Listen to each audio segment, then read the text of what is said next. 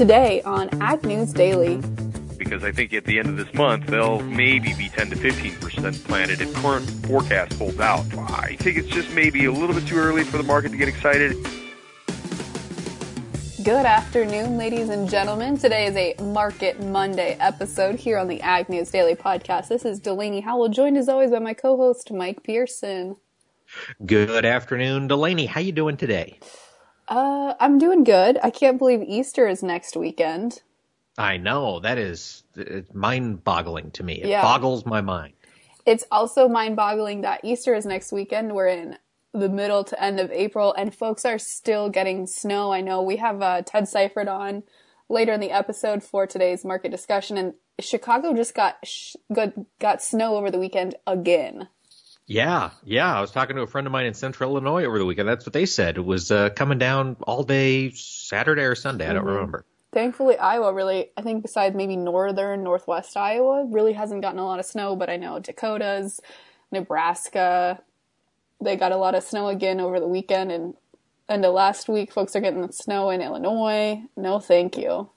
No, I know folks are ready to get into the field. We got to have these things dry out a little bit for that to happen. And now we've got the chance of thunderstorms coming up across the Corn Belt for Wednesday. So it's, two steps forward, one step back, I suppose, but that's the way spring rolls. Right. That is usually how it rolls. We're getting the planting progress report out later this afternoon, so we can talk about that tomorrow. But from a legal side of things, we're seeing a couple things happen in Washington, D.C. They've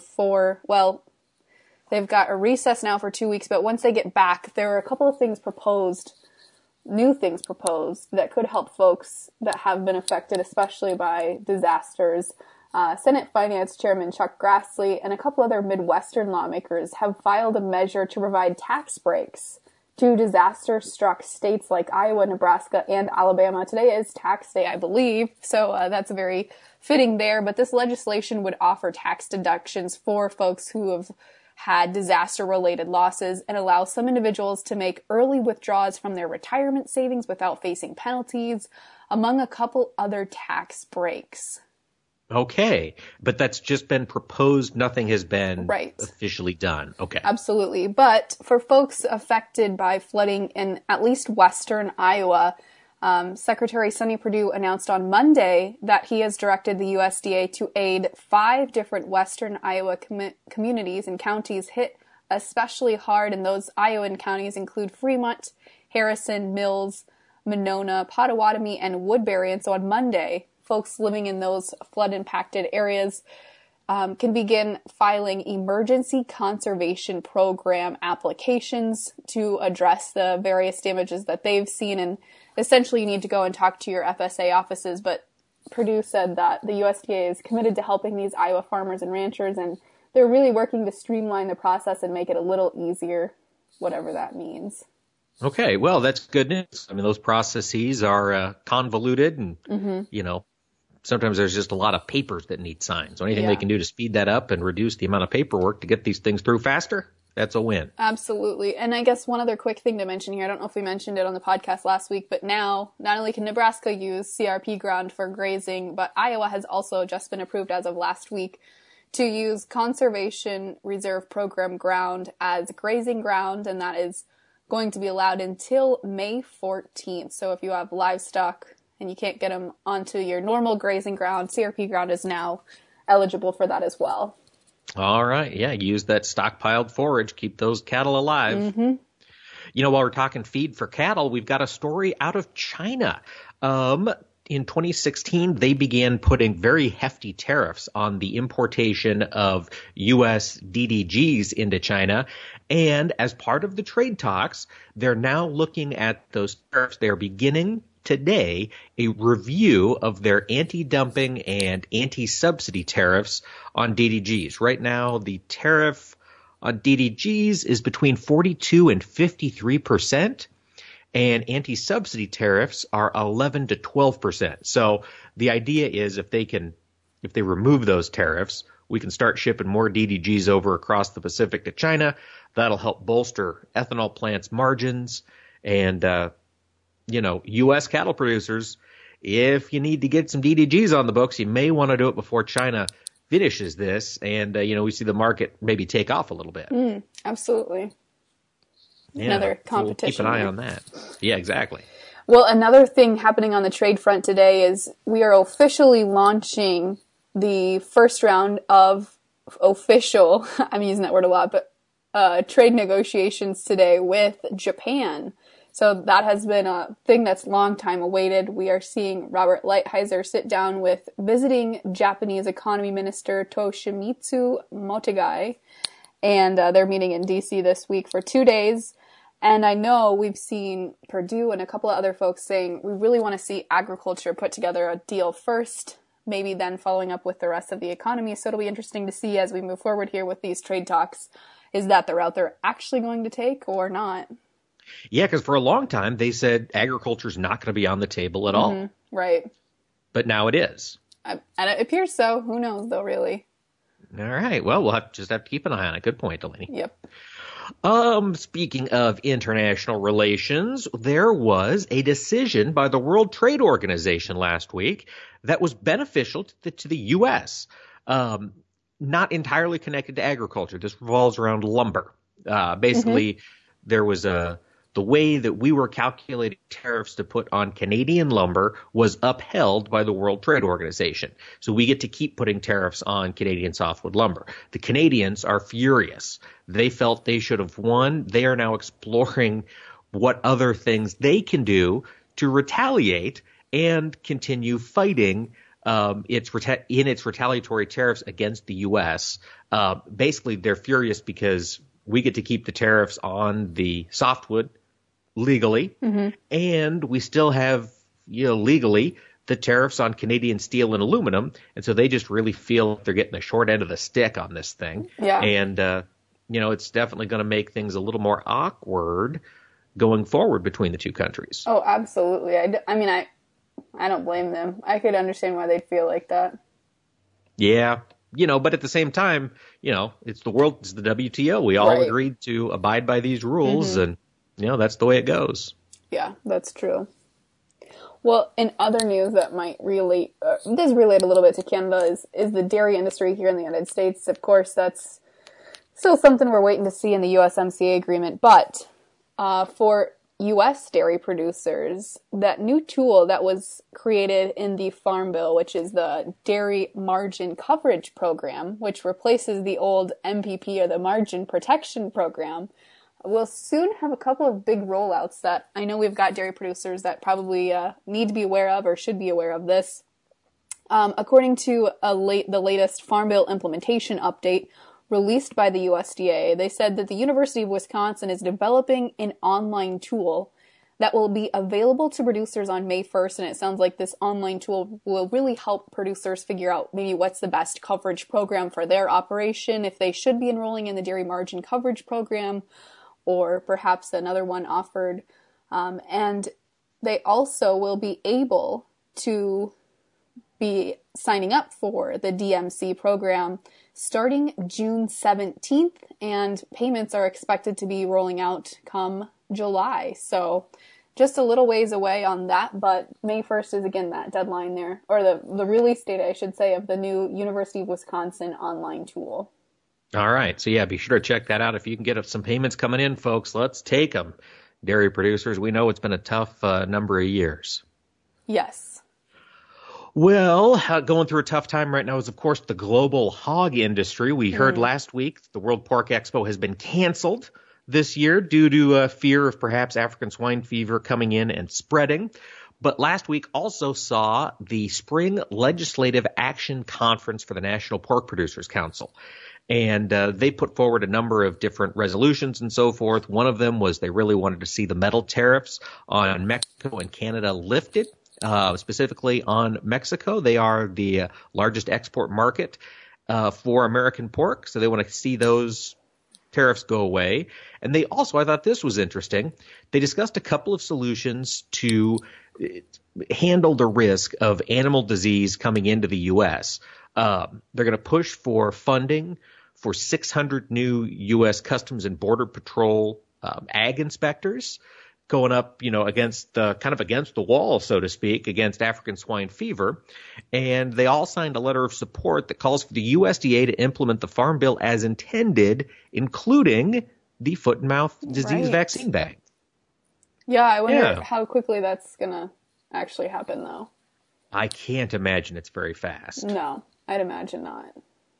But I thought those were some interesting proposals, make a lot of sense coming out of the NPP's Legislative Action Conference.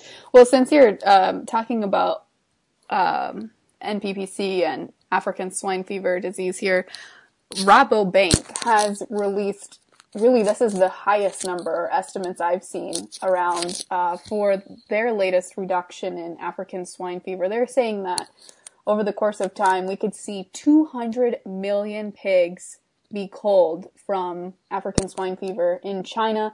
The biggest number I'd seen before that was 134 million. So this really ups the ante there. And they're saying that would drop China's pork output for 2019 by 30%. And I believe that I think that this cull is equivalent to the same amount, if not a little bit more, than the entire U.S. hog herd. Yeah, I think you're right. So, I don't know. I guess we continue to get some news trickled out here and there, but I think it's just really speaks to the impact this disease is having. Right. Yeah, it is a severe, severe deal. We're going to keep an eye on it. Everybody in the world is keeping an eye on China and what happens with their African swine fever, because we know it's going to spread. Yes, we do. Oh, well, let's see. Delaney, I'm all out of news for the day. What do you say? Should we jump into the markets before we have our chat with Ted Seifert? Oh, let's do it. All right, folks, and our markets are brought to us by our friends at the Zaner Group, including Mr. Ted Seifert. You can call them up, get their assistance managing your marketing risk on your operation. You can reach them at 312-277-0050, or you can visit them on the web at Zaner, ZANER.com, and tell them you heard it on Ag News Daily. And in the corn market, we've got some green on the screen here, with the May contract closing up 1 3/4 cents at 3.62 3/4, and the December up 1 1/4 at 3.90 1/4. Green continues in the soybean market. The May up 3 1/4 cents at 8.98 1/2. November new crop up 2 3/4, finished at 9.30 1/2. That strength didn't carry into the wheat market. The May contract was down 4 1/4 cents at 4.60 1/4, with the July down 5 1/4, finishing at 4.63 1/4. Jumping over to the world of livestock, we've got mixed trade in live cattle, with the April live contract down 25 cents at 126.30, and June up 2.5 cents, closing at 121.47.50. In feeder cattle, April up 25 cents at 145.67 1/2. The May up 52 1/2 to finish at 151.02 1/2.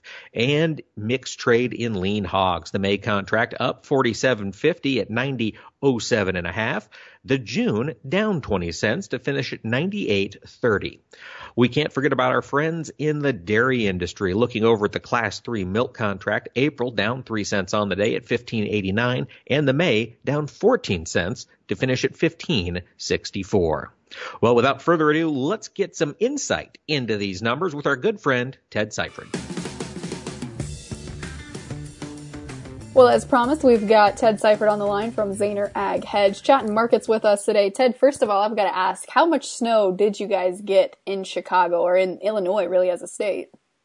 Yeah, by me, which I'm north and a little bit west of the city, I got about 4.5 inches. I think closer to the lake got about 6, and then north of me, there's some people saying 7 to 8 inches. So it was a fair amount. I think the city itself got like 2 1/4, 2.5. But it was, the heavy sort of wet snow that, if it wasn't as warm as it was, I think it would have been higher totals. But either way, a lot of precipitation. It's a big mess, and it's just keeps happening, I suppose. Yeah. If you look at the forecast right now, there's rain 8 of the next 10 days in there. So, yeah, not an ideal start, I don't think. No, not an ideal start at all when you look at folks wanting to get into the fields. We're getting, of course, the planting progress report out later today. Ted, are we expecting to see normal planting progress? Well, so that's the thing. At this time of year, Delaney, planting progress is really low anyways. You know, I mean, average around this time of year is about 5%, and that's really looking down in the Texas, the Delta, you know, southern states, and I think for the most part, they got along pretty well. Now, I will say this, there was a fair amount of corn acres that I don't think that got planted in Texas and the Delta because they missed their planting date. But that's not going to show up as far as being behind on crop progress. That's just, we've moved past that now at this point. So, you know, I don't think that we're going to see or have a shock effect on crop progress report where we're maybe a percentage or two behind the already very small average for this time of year. It's when we get to the end of this month when we would normally expect to see Iowa and Nebraska getting close to 40% planted when we might really take note, because I think at the end of this month they'll maybe be 10 to 15% planted if the current forecast holds out. So I think it's just maybe a little bit too early for the market to get excited. You know, as producers, we all sit here and talk about how far away we are from planting and how we're going to be really, really behind and so on and so forth. But I think the market wants to see it on paper. It want to see it on these crop progress reports, and we're still a little ways from seeing that. And also, you know, there's this idea that we can get planted very, very quickly. Give us a 10-day window and we can get 80% of the crop in. I don't know if there's a whole lot of truth to that this year. I mean, it's I think going to be really sloppy, and it's going to be very tough to get anything done very quickly. But at least I think the market feels that way, and you know, until we really are behind it, I think the market's waiting to get too excited about it. Now, Ted, you mentioned that by the end of this month, if we're not at 40-ish% in the big states, you know, we could see the market get a little concerned. If I'm an end user, if I'm running a feedlot right there, if I need to get some coverage in, should I be putting some things in place right now or just wait and see? Yeah, no, I think if you're an end user and you need to be buying, I really like the idea of owning calls down here. They're fairly cheap. The other thing you can do is you can sell puts, which, you know, collect some time value and look for the market to just sort of gravitate higher as it normally would seasonally. The other thing is when you have the funds as short as they are right now, record short as of last Commitment to Traders report, you wonder if they're going to keep selling here this time of year, which would be rather strange. And if they're not selling, who's going to sell? So, you know, at some point we might get something, and it could be delayed planting, to give us a spark to get the funds to start to cover their short position. And when that happens, that should give us some higher prices. So I think very likely, yeah, if you're an end user, I think either buying calls or selling some puts. In particular, I like the July 380 put, bringing in about 17 to 17.5 cents. It's a good way to capture some alpha, and I think it's a fairly the risk there on that play is ASF in the United States or closing the border with Mexico. You know, and I don't really feel like either one of those two things are too close. But yeah, no, I like those plays. I think they're good for right now. Ted, since you brought up African swine fever and feed usage, I want to ask you this because we were talking about it on Market to Market the other day, and I'm just curious to see other people's perspective. It's always good to get multiple perspectives, but when you look at feed usage in China, of course, a lot of people are expecting, because of African swine fever, feed usage or feed imports by China to go down significantly. Do you think it's fair to argue, though, that maybe we won't see such drastic reductions because China will build up other feed-eating industries like aquaculture and poultry and maybe some other stuff? Yeah, Delaney, there'll be some of that, but no, I think we've lost a significant amount of demand out of China, and it's probably for the foreseeable future. You know, the USDA has already cut Chinese soybean demand or crush demand for soybeans by 18 million metric tons since they started projecting this marketing year. That number, I think, will continue to go down, and for the next couple of years will continue to be under pressure. So ASF has had a very profound effect on global soybean demand, and if it continues to spread, it will continue to get worse. So, yeah, I think the Chinese, I'm not going to say they got lucky because I don't think they want ASF, but as far as fighting a trade war against the U.S., against us, they had an event that lowered their demand. And they sort of needed something like that. Otherwise, they were going to have to come to us for soybeans anyways. The question is going to be, you know, what happens on a trade deal? Because if a trade deal includes big purchases of U.S. soybeans, then they might have to be buying soybeans regardless of what their demand is. And that could be a good thing for us, but who knows? We really don't know what the details of the trade deal are going to be. Ted, while we're talking about things coming out, we had the NOPA Crush report out today. Was there anything surprising on there that jumped out at you? No, it came in a little bit higher than the average trade guesses. It came in just slightly below our trade guess. It wasn't quite as good as this time last year, but the trade really knew that. It's interesting. We had crush margins fairly similar to where they were at this time last year, so there is that incentive to crush. But we didn't have this year. We don't have that perceived notion that South America is having a problem. Argentina in particular is having a problem. So there's going to be more demand for U.S. soy meal. This time last year, we knew that, and we were really ramping up the crush to max out capacity. This year, we're not far off, but we don't have that added incentive of looking forward and seeing more market share. Then why the incentive to be at last year's levels, Ted?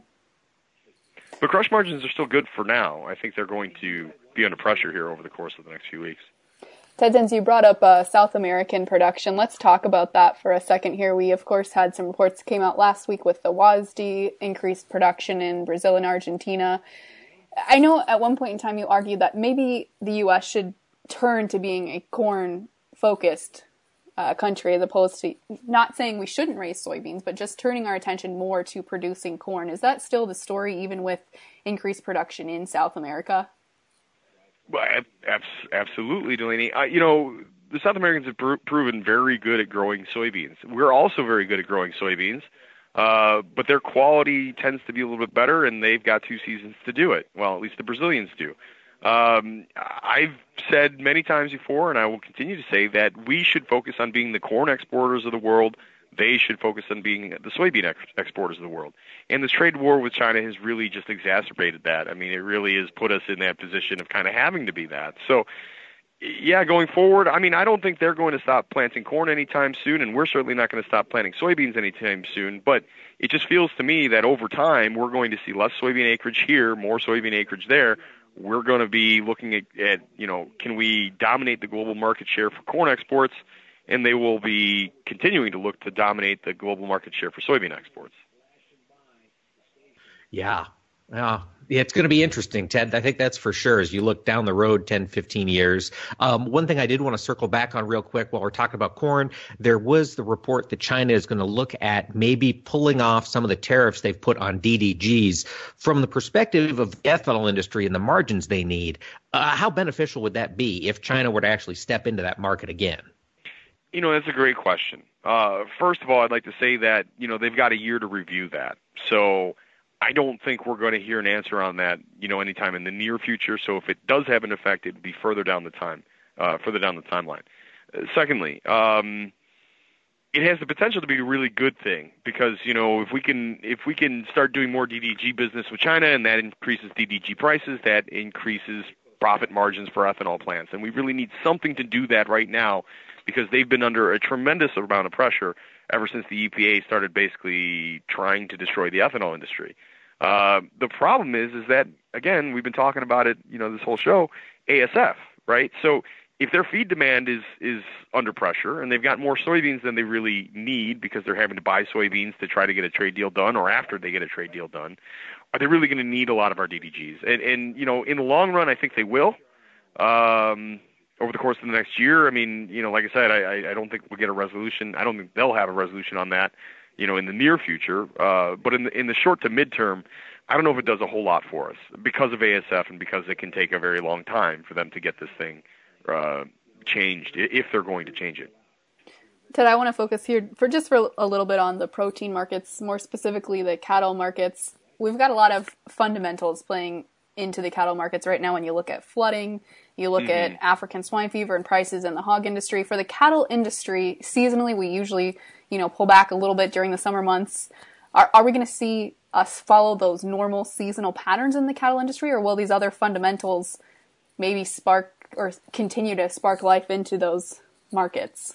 Well, okay, good question, Delaney. One way or another, we will, I think, follow the seasonal tendencies. And what I mean by that is, even if we're going to go higher here, we're not going to go as far and fast as I think the hogs will. Now, that's if the hogs go higher. right? Which I currently think they will, based on all the ASF problems that we're having, but or that they're having in China, I should say. But no, I mean, this is typically a time frame where we start to see demand fall a little bit for beef. We have production numbers coming up as we start to gain better weight and the better weather. And you look at the chart, I think there's downside potential for the cattle. Again, the one thing that might save that is if hog prices are sharply higher and pork prices are sharply higher, that might keep box beef prices up. That might keep packers' margins fairly good, and that might keep cash somewhat solid. So I think a lot of that kind of depends on what happens with the hogs. But short of a sharp advance in the hogs going forward, I do think we are ripe and due for a bit of a correction lower in the cattle market. Ted, you've mentioned you still expect to see some gains here in the hog market. How high can this thing run? If I'm looking at this situation, I see a lot of parallels between ASF and America's PEDV epidemic back in 2013 when hogs shot up to 130. Is that in the cards? It's possible. I don't know about it's possible, but I'm not banking on 130 quite yet. In fact, June hogs have had the darndest time getting over 100.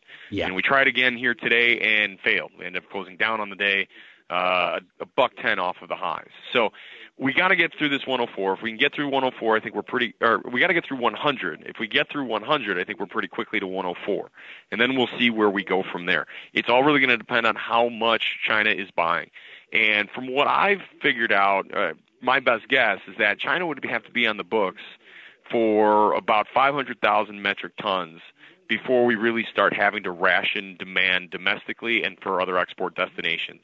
If China does that, then I think we can start talking about the 115 to 120 level. If they're up and above and over that, or if ASF is spreading to other countries and we're starting to pick up more export business, then we can start talking 130s. But I'm not there quite yet.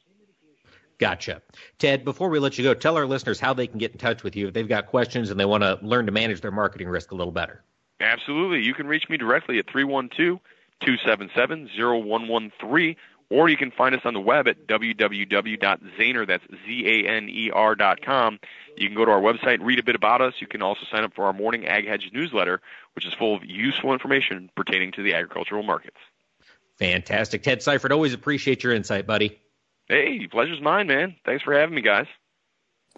All right. Well, again, a big thank you to our partners there at the Zaner Group, and more specifically Ted Seifert, for breaking down today's markets. Folks, if you would like to recommend analysts or interviews or things we should be covering on the podcast, please feel free to reach out to us at Ag News Daily on Facebook or on Twitter. Or you can always find us at globalagnetwork.com, where we've got our podcast and a lot of other great podcasts that you can interact with. Mike, am I forgetting anything? I don't think you are, Delaney. Should we let the people go? Let's let them go.